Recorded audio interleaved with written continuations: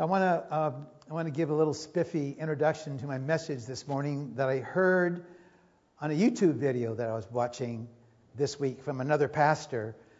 And he said, I want to minister this message to you, and this is my goal.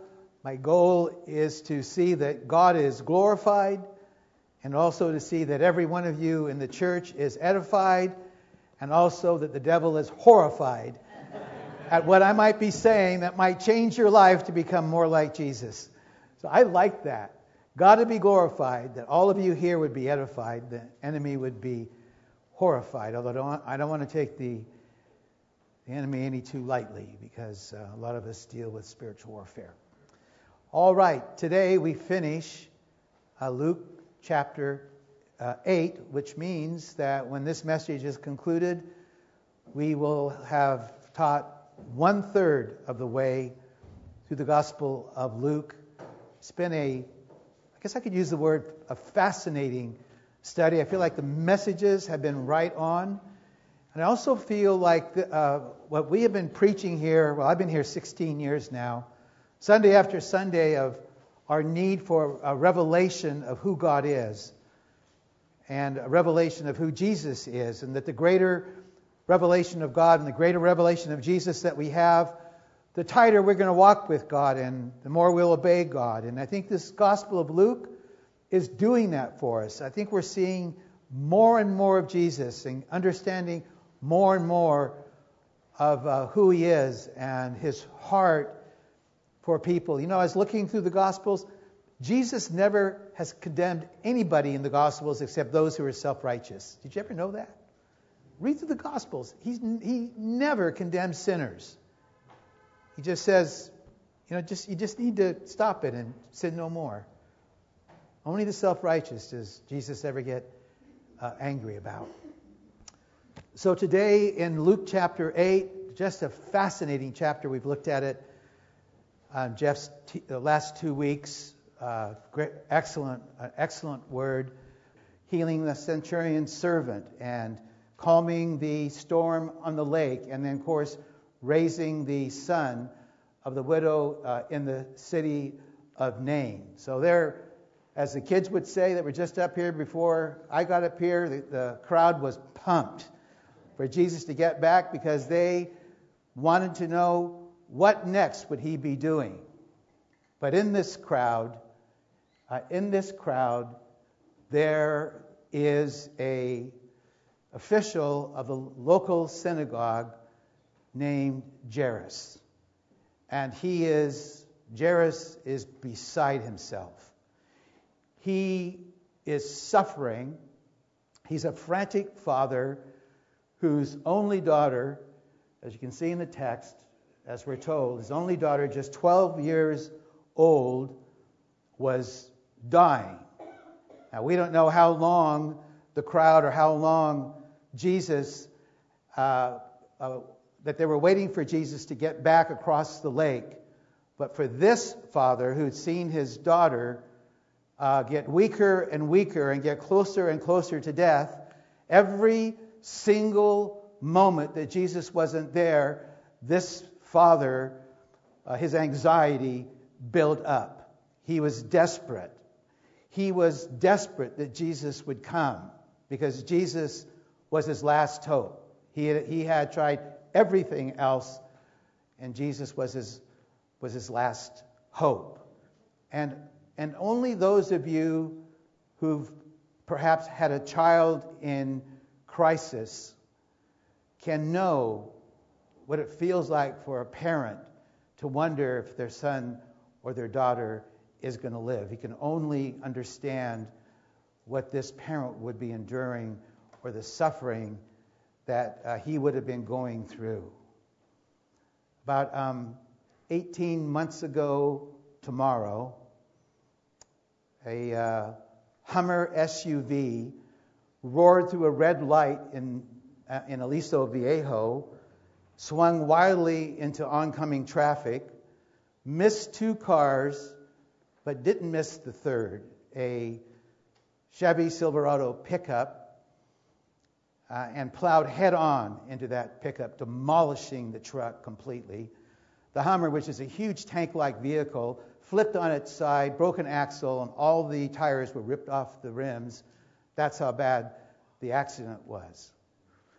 Somebody from this church recognized the truck in that accident and called Nikki and said, I think your son's been in an accident. And Nikki called me. I was at the orthodontist. And for a moment, whether you know if your son's alive or dead, this terror grips you, like the thought of this extraordinary young man, this boy God's given us, this boy that we love so much, maybe had been killed. You can't hardly describe it as a parent. And but a few minutes later, we found out that he was alive. He had pulled himself out of the truck, and his first thought was, thank God Elizabeth and Dylan weren't with me, because they wouldn't have made it through that accident, because the brunt of the accident was on the passenger side.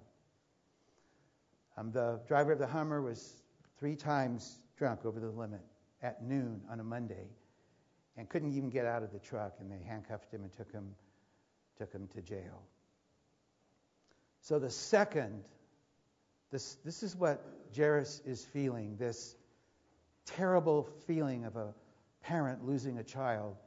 The second that Jesus lands at that shore, Jairus throws himself on the ground before Jesus, and he's begging and he's pleading with Jesus to please come to my house and help my little girl.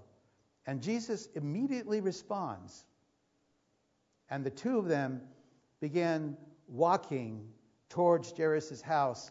But remember, there's this huge crowd. There was probably up to 1,000 people there, maybe even more, and they're trying to, the streets in those days were about as wide as this. They weren't like for cars. They were narrow streets. And Jesus is trying to make his way to Jairus' house.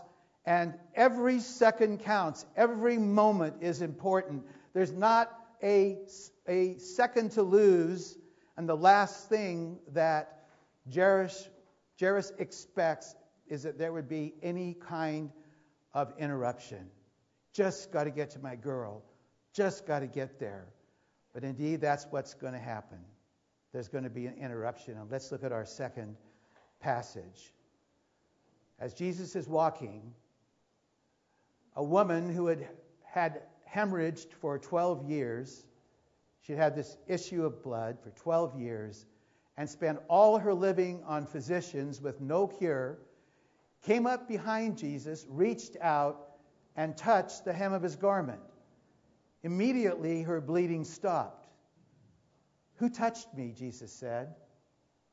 All denied it when Peter replied, Master, the multitude is pressing you on every side. But Jesus responded, someone deliberately touched me. Someone deliberately touched me, for I perceived healing power go out from me. When the woman saw that she had not escaped notice, she fell down before Jesus, trembling, and said for everyone to hear how she had touched Jesus and been instantly cured. And Jesus said to her, daughter, your faith has made you well. Go and enter into peace. Your Bible will say, go in peace, but literally the Greek means go and finally enter into peace, a peace you've never had for 12 years. So let's look at this woman. She is almost as frantic as Jairus.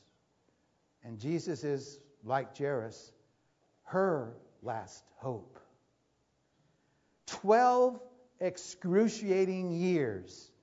She had gone from doctor to doctor to doctor. She had tried every herb and every health aid that was out there at that time in history. She spent all her money, all her earnings on trying to get well, and it had all failed. Nothing had worked. She had bled. In fact, some scholars say that it was a miracle that after 12 years of bleeding, she was still alive at this point. But there's more to her story. because she is also considered ceremoniously unclean. Because in Leviticus, if a woman had an issue of blood, she was deemed untouchable. She had to stay out of public. She had to stay alone by herself. She couldn't touch anybody, and nobody could touch her.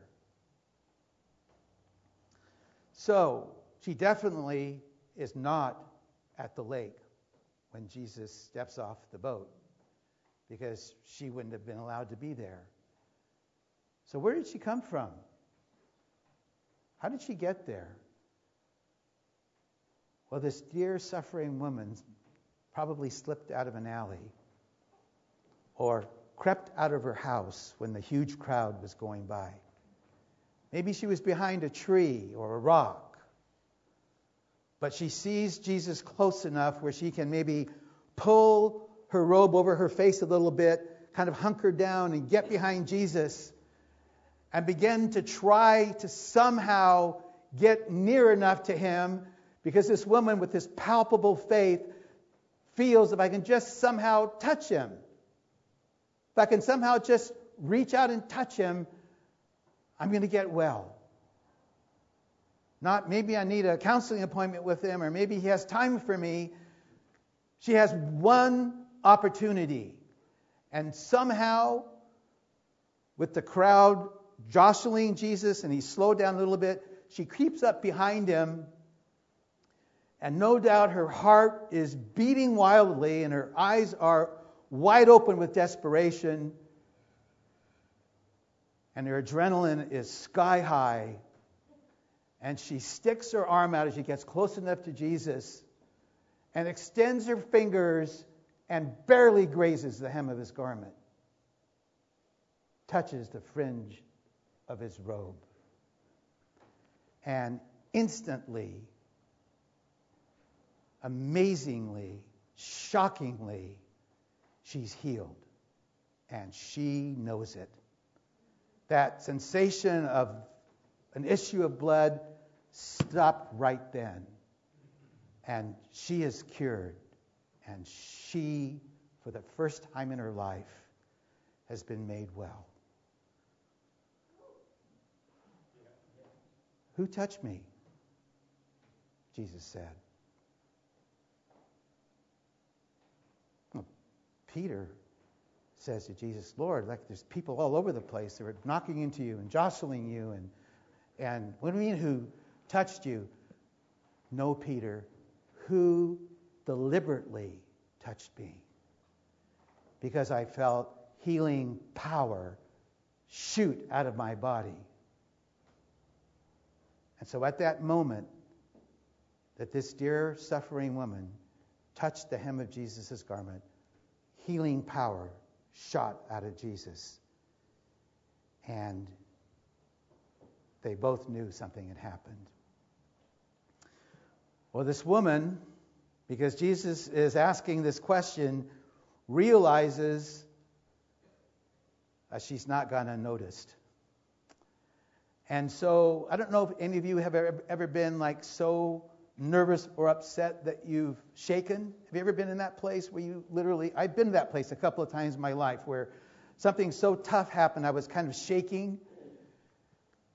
She's been noticed, and this woman begins to shake and begins to tremble. And she throws herself down at Jesus' feet. And she says, Lord, we don't have exactly what she said, but it went something like this. Lord, it was me. I touched you. I was desperate to be healed. I touched you, and you did heal me, and I've been instantly made well. Wow, what a moment. The whole crowd heard. They all knew who she was. And they're waiting for what Jesus is going to say. But what I might say to you is what he didn't say. Like maybe what the Pharisees would have said. What Jesus didn't say was, you shouldn't have touched me. You know, according to the Mosaic law, it's against the ordinances and commands. What were you doing? Like, you're way out of line here. No, that's not what Jesus said. What did Jesus say? In the most affectionate and tender and comforting way, which is how Jesus feels about every single one of you. Every single one of you. He says to her, daughter. Essentially, my daughter, my beloved one. He pours his love into her in that little greeting. Jesus pours his love into this desperate woman, 12 years ill. And I just want to say, I'm jumping the gun on my closing. I don't know how many here have been ill a long time, or you've been struggling with something for a long time. Don't give up hope. Okay? If this message says anything to us, it's never give up. Never let go and say it's too much. 12 years of this is too much. Because you don't know if there's not a miracle around the next corner. You don't know that God's going to step in and majorly change your life. You don't know that the Holy Spirit is one day going to touch you and you're going to stand up and you're going to be healed. You don't know. You don't know what's around the next day, the next month, or the next year. You don't know the graciousness of God. You don't know God's ways. We don't know too much except that God is alive and He does this because He's the same yesterday, today, and tomorrow. Is that not right? Can I get an amen that God is the same yesterday, today, and forever? God, what He did back then, He will do now. So, gosh, I feel like getting ahead of myself. I'm just going to, like Nikki says, my biggest weakness is I'm impatient, and I'm really impatient on this one. But can you imagine? Jesus says, daughter, your faith has made you well. And she gets up off that ground. Jesus says, go and enter into peace. And she's going to walk away. She's going to walk away from that crowd. I don't quite know where she went. But can you imagine the rejoicing and the gladness of heart and soul that was in her? And for the first time in 12 years, she's going to be content and be at peace. But for Jairus, as great a moment as it was for this woman, a terrible moment comes next. Let's look at our passage, our last section. While Jesus was still speaking to her, a messenger arrived and said to Jairus, your daughter has died. Do not trouble the teacher anymore. And I'm just going to jump in here and just say, that's the worst sentence any parent could ever hear. It's the worst thing a parent could ever hear. But Jesus, who loves Jairus as much as He did that woman with the issue of blood, immediately comforts him. When Jesus heard this, He said, do not be afraid. Have faith, and she will be made well. Arriving at the house, Jesus let no one in except Peter, James, and John, and Jairus and his wife, the mother. And everyone was weeping and wailing, but Jesus said, do not cry, for she is not dead, but sleeping. And they all laughed. Why did they laugh? They knew full well that she was dead, that she had died. And Jesus took her hand and said in a loud voice, child, arise. And her spirit returned, and she instantly stood up. And Jesus then told them to give her something to eat. Well, I love that line. And her parents were overwhelmed, but Jesus insisted that they tell no one what had occurred. So here was the interruption with this woman with the issue of blood being healed. Everything stopped, and then Jairus hears this terrible news from the messenger that his daughter has died. And I'll tell you this, for Jeff or myself or Greg or any pastor who's called to the hospital when there's been someone in crisis and they don't make it, and you're standing there with the family, and the doctor comes out and says, I'm sorry, but we weren't able to help your loved one. That's That's a tough part of the pastor with so many great things going on. It's hard to be with someone when they hear that news. But Jesus steps in and says to Jairus, "I have faith, and she shall be made well." And we already know that Jairus has a lot of faith because he went down to that seashore and he begged for Jesus to come. He has a lot of faith. And he's not going to give up. Jesus immediately steps in, and I think his faith level popped back up. Because the news was clear about Jesus. He'd already raised the dead. And so when they get to the house, Jesus tells everybody to leave. Get out of there. Even the ones that were laughing and all of that, when he said to them, "She's not dead, she's just asleep." He tells everybody to leave and only takes into the child's room Peter, James, and John, who, in looking at this passage, I'm saying this is the first year of their ministry. Jesus is training them. He's teaching them in what he's doing. But he takes Peter, James, and John, who were his three closest disciples, and then Jairus and his wife. And Jesus takes the girl's hand and says in a loud voice, "Child, arise," and her spirit returned. That's an important 3 words here. And her spirit returned. It's important that that's what's said. Because otherwise somebody could say, well, maybe they thought she was dead, but she wasn't. No, her spirit was gone. On Good Friday, April 15th, 2001, my mother was laying in my lap. And she breathed her last breath. And I literally watched her spirit leave her body. I still believe I saw angels escort her out of her apartment. I knew as well as I'm looking at you right now that spirit in my mother left. Well, this is what had happened to this young girl. Her spirit had left and Jesus called it back. How many of you know that we're just in a tent right now? We're just in a temporary body. Huh? Yeah. You get to be my age and not so concerned about how you look anymore? What you're concerned about is that you just walk with God and you just serve the Lord, and you just told my wife and a lot of you, I just want to finish well in this life of mine. I want to finish well and want to serve the Lord, and I want to have the things in me that I know aren't right changed. And you see, because one day my spirit's going to leave. And we have one life to live. All of us. One life to live. Wise is the person that fully yields and surrenders their one life to God and serves the Lord and loves the Lord and serves others and loves others. Wise is that person who one day will stand before the bema seat of Christ, the judgment seat of Christ, and you will hear words such as, "Well done, thou good and faithful servant." How many would like to hear those words when you stand before God? Yeah, I would. I would. So,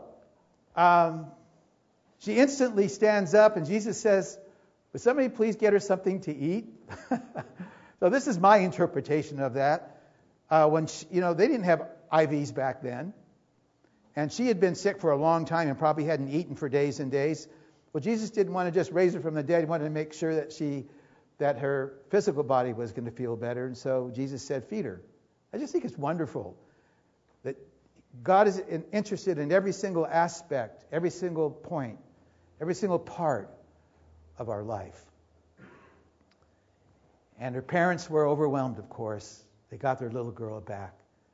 And Jesus, as he did several times, insisted that which I think is kind of, pardon me, this might sound strange. I think it's kind of silly to say, don't tell anyone. Everybody knew she was dead. Now she's alive. Anyway, so, all right. I've only got about 4 minutes left. I want to put down a few things that we can learn from these two passages. And I think this passage about the woman with the hemorrhaging, the issue of blood, is my favorite story of all the Gospels. I love that story that we just looked at.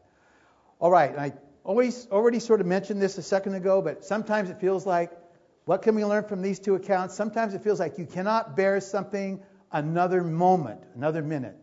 Perhaps it's illness or rebellious kids or a terrible marriage or addiction or failure or weakness. But no matter how tough life gets, there may be a miracle around the corner. It may take 12 years. Only God knows. So I want my first point is that you would have those of you who have struggled with something, you'd have hope. You'd have some hope. I believe these two stories give us hope. Secondly, why would God allow 12 years of suffering? Or a crisis prayer that is not answered? We did see crisis prayers answered, but sometimes they're not answered. Or we experience heartbreak over a child. Why does this happen in life? Well, we can't know. We cannot always understand. But nothing makes sense, and I'll guarantee you, to every single one of us, there'll be times in your life where nothing makes sense. You can't figure it out. It makes, to you, you just go like, God, something happened. Did you go to sleep? What happened? Why did you let this take place in my life? When that happens, when nothing makes sense, there's only one thing you do, and that's to trust God. You trust Him completely. You trust Him fully. His ways aren't our ways. He's different from us. We cannot know God's plans or His purposes. And sometimes they're painful, and sometimes they put us on our face, and sometimes we're in the dark night of the soul, and sometimes we're in the valley of weeping. We don't understand a thing, but we need to trust God. That's what we need to do. Thirdly, Jairus pleading with Jesus for help is a picture, and I love this, of intense intercessory prayer. He throws himself on the ground, pleading. And this hemorrhaging woman, her heart is also a heart of intense intercessory prayer. And I've quoted Hebrews 4:14 to 16. If I could have the next slide put up, I want to read this verse from Hebrews chapter 4. Jairus boldly went to Jesus. And we're told in Hebrews that we are to boldly come before God. Since we have a great high priest who has gone to heaven, Jesus, the Son of God, let us hold fast to Him and never stop trusting. For He understands our weaknesses and has faced the same temptations as us, yet without sinning. Therefore, let us come boldly to the throne of grace, that we will receive mercy and grace to help in time of need. So I don't know if any of you are shy to come before God, but come boldly before God. This is what Hebrews tells us to do. Don't be shy. Tell God exactly how you feel. Let God know what's going on inside you. Come boldly before the throne of grace. Number 4. There we go. Faith is active. It does no good for Jairus to stay home and say, Lord, would you please heal my daughter? Well, I won't say it does no good, but that's not what God was after. And the hemorrhaging woman, she could have stayed in her house and say, when Jesus goes by, oh Lord, would you just touch me? But that's not what they did. Faith is a verb. It's active. And so the woman reached out and touched Jesus. Jairus pursued Jesus to come to his house. Hebrews chapter 11, that great chapter of faith, is a chapter of active faith. Abraham offered Isaac in faith. Noah built an ark in faith. Moses took the children of Israel out of Egypt and across the Red Sea in faith. The armies of the children of Israel marched around Jericho 7 days in faith. And the answers came. Faith is active. Number 5, why does God allow crisis in our life? Which we've just seen 2 crises. It will always remind us of our own mortality. How many of you are like me that you start thinking that you're a little something once in a while? All it takes is one crisis to show you that you're not so hot. Right? It always reminds us of our mortality and drives us to Christ. You know what a crisis does for me? It drives me down the stairs of my upper room study into my garage. That's where I go. That's my place of crisis. And I circle my wife's car. I walk around this car for sometimes hours. Sometimes in the middle of the night, sometimes early in the morning. When crisis hits and I don't know what to do, I head for the garage. and I start pacing the car and praying and seeking God, because I say over and over, God, I have no answers. I can't do anything apart from you. Everything is you. Number 6, miracles can be hindered by unbelieving people. If you want a miracle, get every skeptic out of the room. That's what Jesus did. He cleared the room of everybody, all those people who were laughing at him and saying, oh, well, it's too late. If you want a miracle, then get everybody out of the room who's a skeptic, an unbelieving person. That's why Jesus told everyone to leave the room. If you want a miracle, make a list of 3 or 4 people of extreme faith. When you need one, call them. You know who the people are in your life of extreme faith? I do. And lastly, while God will step in and work miracles in this life, sometimes the answer will be no. And I know there are those of you in which the answer was no. You've had terrible tragedies in your life, and God didn't answer some prayers. And like I said, we don't know why. But still,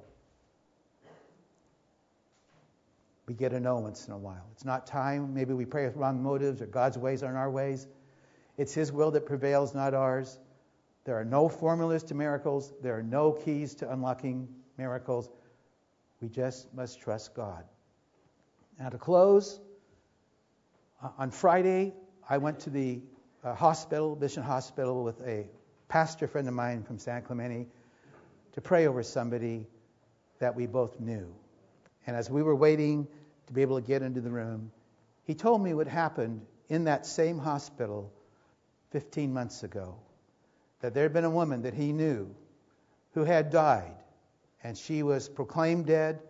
She was on life support on a Sunday, and the reason she was on life support on Sunday after being declared dead was they were going to take her organs on Monday. She was an organ donor. And God spoke to this pastor and said, you go up and pray for her. And at Mission Hospital, Mission Viejo, this pastor laid his hands on this woman, and she came back to life. Okay, you say miracles don't happen anymore? Well, it doesn't happen every day. It doesn't maybe happen every week, but it happened in Mission Hospital last year. I just want you to know God still is a God of mighty miracles, a God of power, a God who acts on our behalf when the time's right. All right, let's all stand.